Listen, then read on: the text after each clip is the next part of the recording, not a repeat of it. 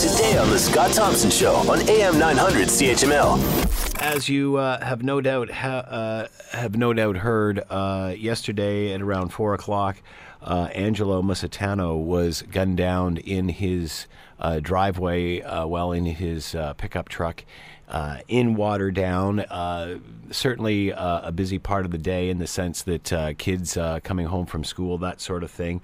Of course, Angelo Musitano, a member of Hamilton's notorious Musitano crime family, spent 10 years in prison along with his brother for the death of Pops Papalia back in 1997. Let's bring in Ross McLean, of course, security specialist, rossmcleansecurity.com, Crime, Power, and Politics. Ross, what are your thoughts on this? Well, it's it certainly brought it to the forefront for everybody to think about and take a look at what's going on. So much of the mob activity goes on below the radar. It doesn't get a lot of press. It doesn't get written about a lot because it's very difficult to track it. It's certainly woken everybody up, and the big question for me is this just a personal payback on the anniversary of the death of Pops?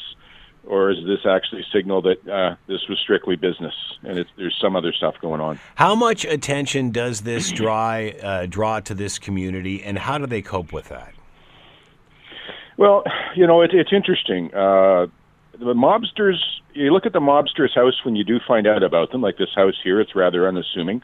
We just had a mobster killed in Toronto not too long ago, gunned down in his driveway, same sort of thing. His house wasn't very assuming sort of thing or whatever. We had another old-timer that was gunned down in Toronto, another mobster that was gunned down. It's almost like there's no retirement plan for these guys when they're getting in their old age. Some of them are getting gunned down, but we're on to the next generation now. That's the question. Security cameras all around this house. You talked about the house. What do you think the chances are of finding out who did this? Well, there's no doubt it was obviously a planned hit. They would have done a surveillance on the home. They would have been aware of the cameras. Typically they could also bring someone else in from somewhere else to do the hit, then leave and be out of the country and gone before time takes place on it. So the cameras may be of little assistance. What's actually interesting is mobsters should be a little bit more careful around their driveways and when they get home, because that's where the majority of these hits take place. They're either at their place of work or at their homes. And here he was just stepping out of his truck, apparently, when he had about 8 shots put into him. So so security cameras really are irrelevant on something like this, are they, or are they not? I mean, because we hear so much how they're used to help and solve other crimes. In a scenario like this where it's planned and it's a professional hit, are they of use?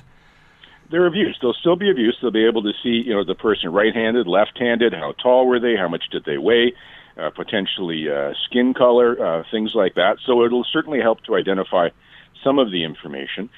Sometimes the way the cameras can work, if this person was, let's say, doing a surveillance of the house during the week before and he was a little bit lazy and some other camera up the street that the police may go to happened to see another vehicle come by when he maybe wasn't covering his face or his identity so much, that sort of thing can help. So if you're a detective, you obviously want CCTV rather than not have it if you had your choice. Other dominoes to fall here? Well, that's what we'll find out, what the cause of this, or the motivation behind this was. I mean, today in Toronto, we're just finishing up a trial for 4 guys on trial for shooting down another mafia-affiliated guy, and that was over a shipment of cocaine that they wanted to steal, that apparently they knew that he was bringing in. So was this over business? What was the purpose of this? We'll have to wait to find out. I'm sure the police have some ideas on the intelligence side, but they probably won't be sharing that with us. I remember a few years ago having this conversation with experts, and they said, well, yeah, the mob had kind of died down. It seemed to be quite fragmented. Is there a resurgence here? Well, it's just like the movies, the Godfather movies. The mob, organized crime, bikers, they have always found a way to move upstream. In the case of the bikers, the ones you see running around wearing, the flashes and the colors and the noisy bikes, they're more the mascots for them. They have guys who work on Bay Street, lawyers and everybody else who invest their money and do things for them, who are tied to them that you would never put together as to being with the mob and with the bikers and stuff like that. So the same thing takes place within within organized crime, they move upscale. They buy into businesses, areas, they blow things up, they still do their extortions, they manipulate markets, and those sort of things.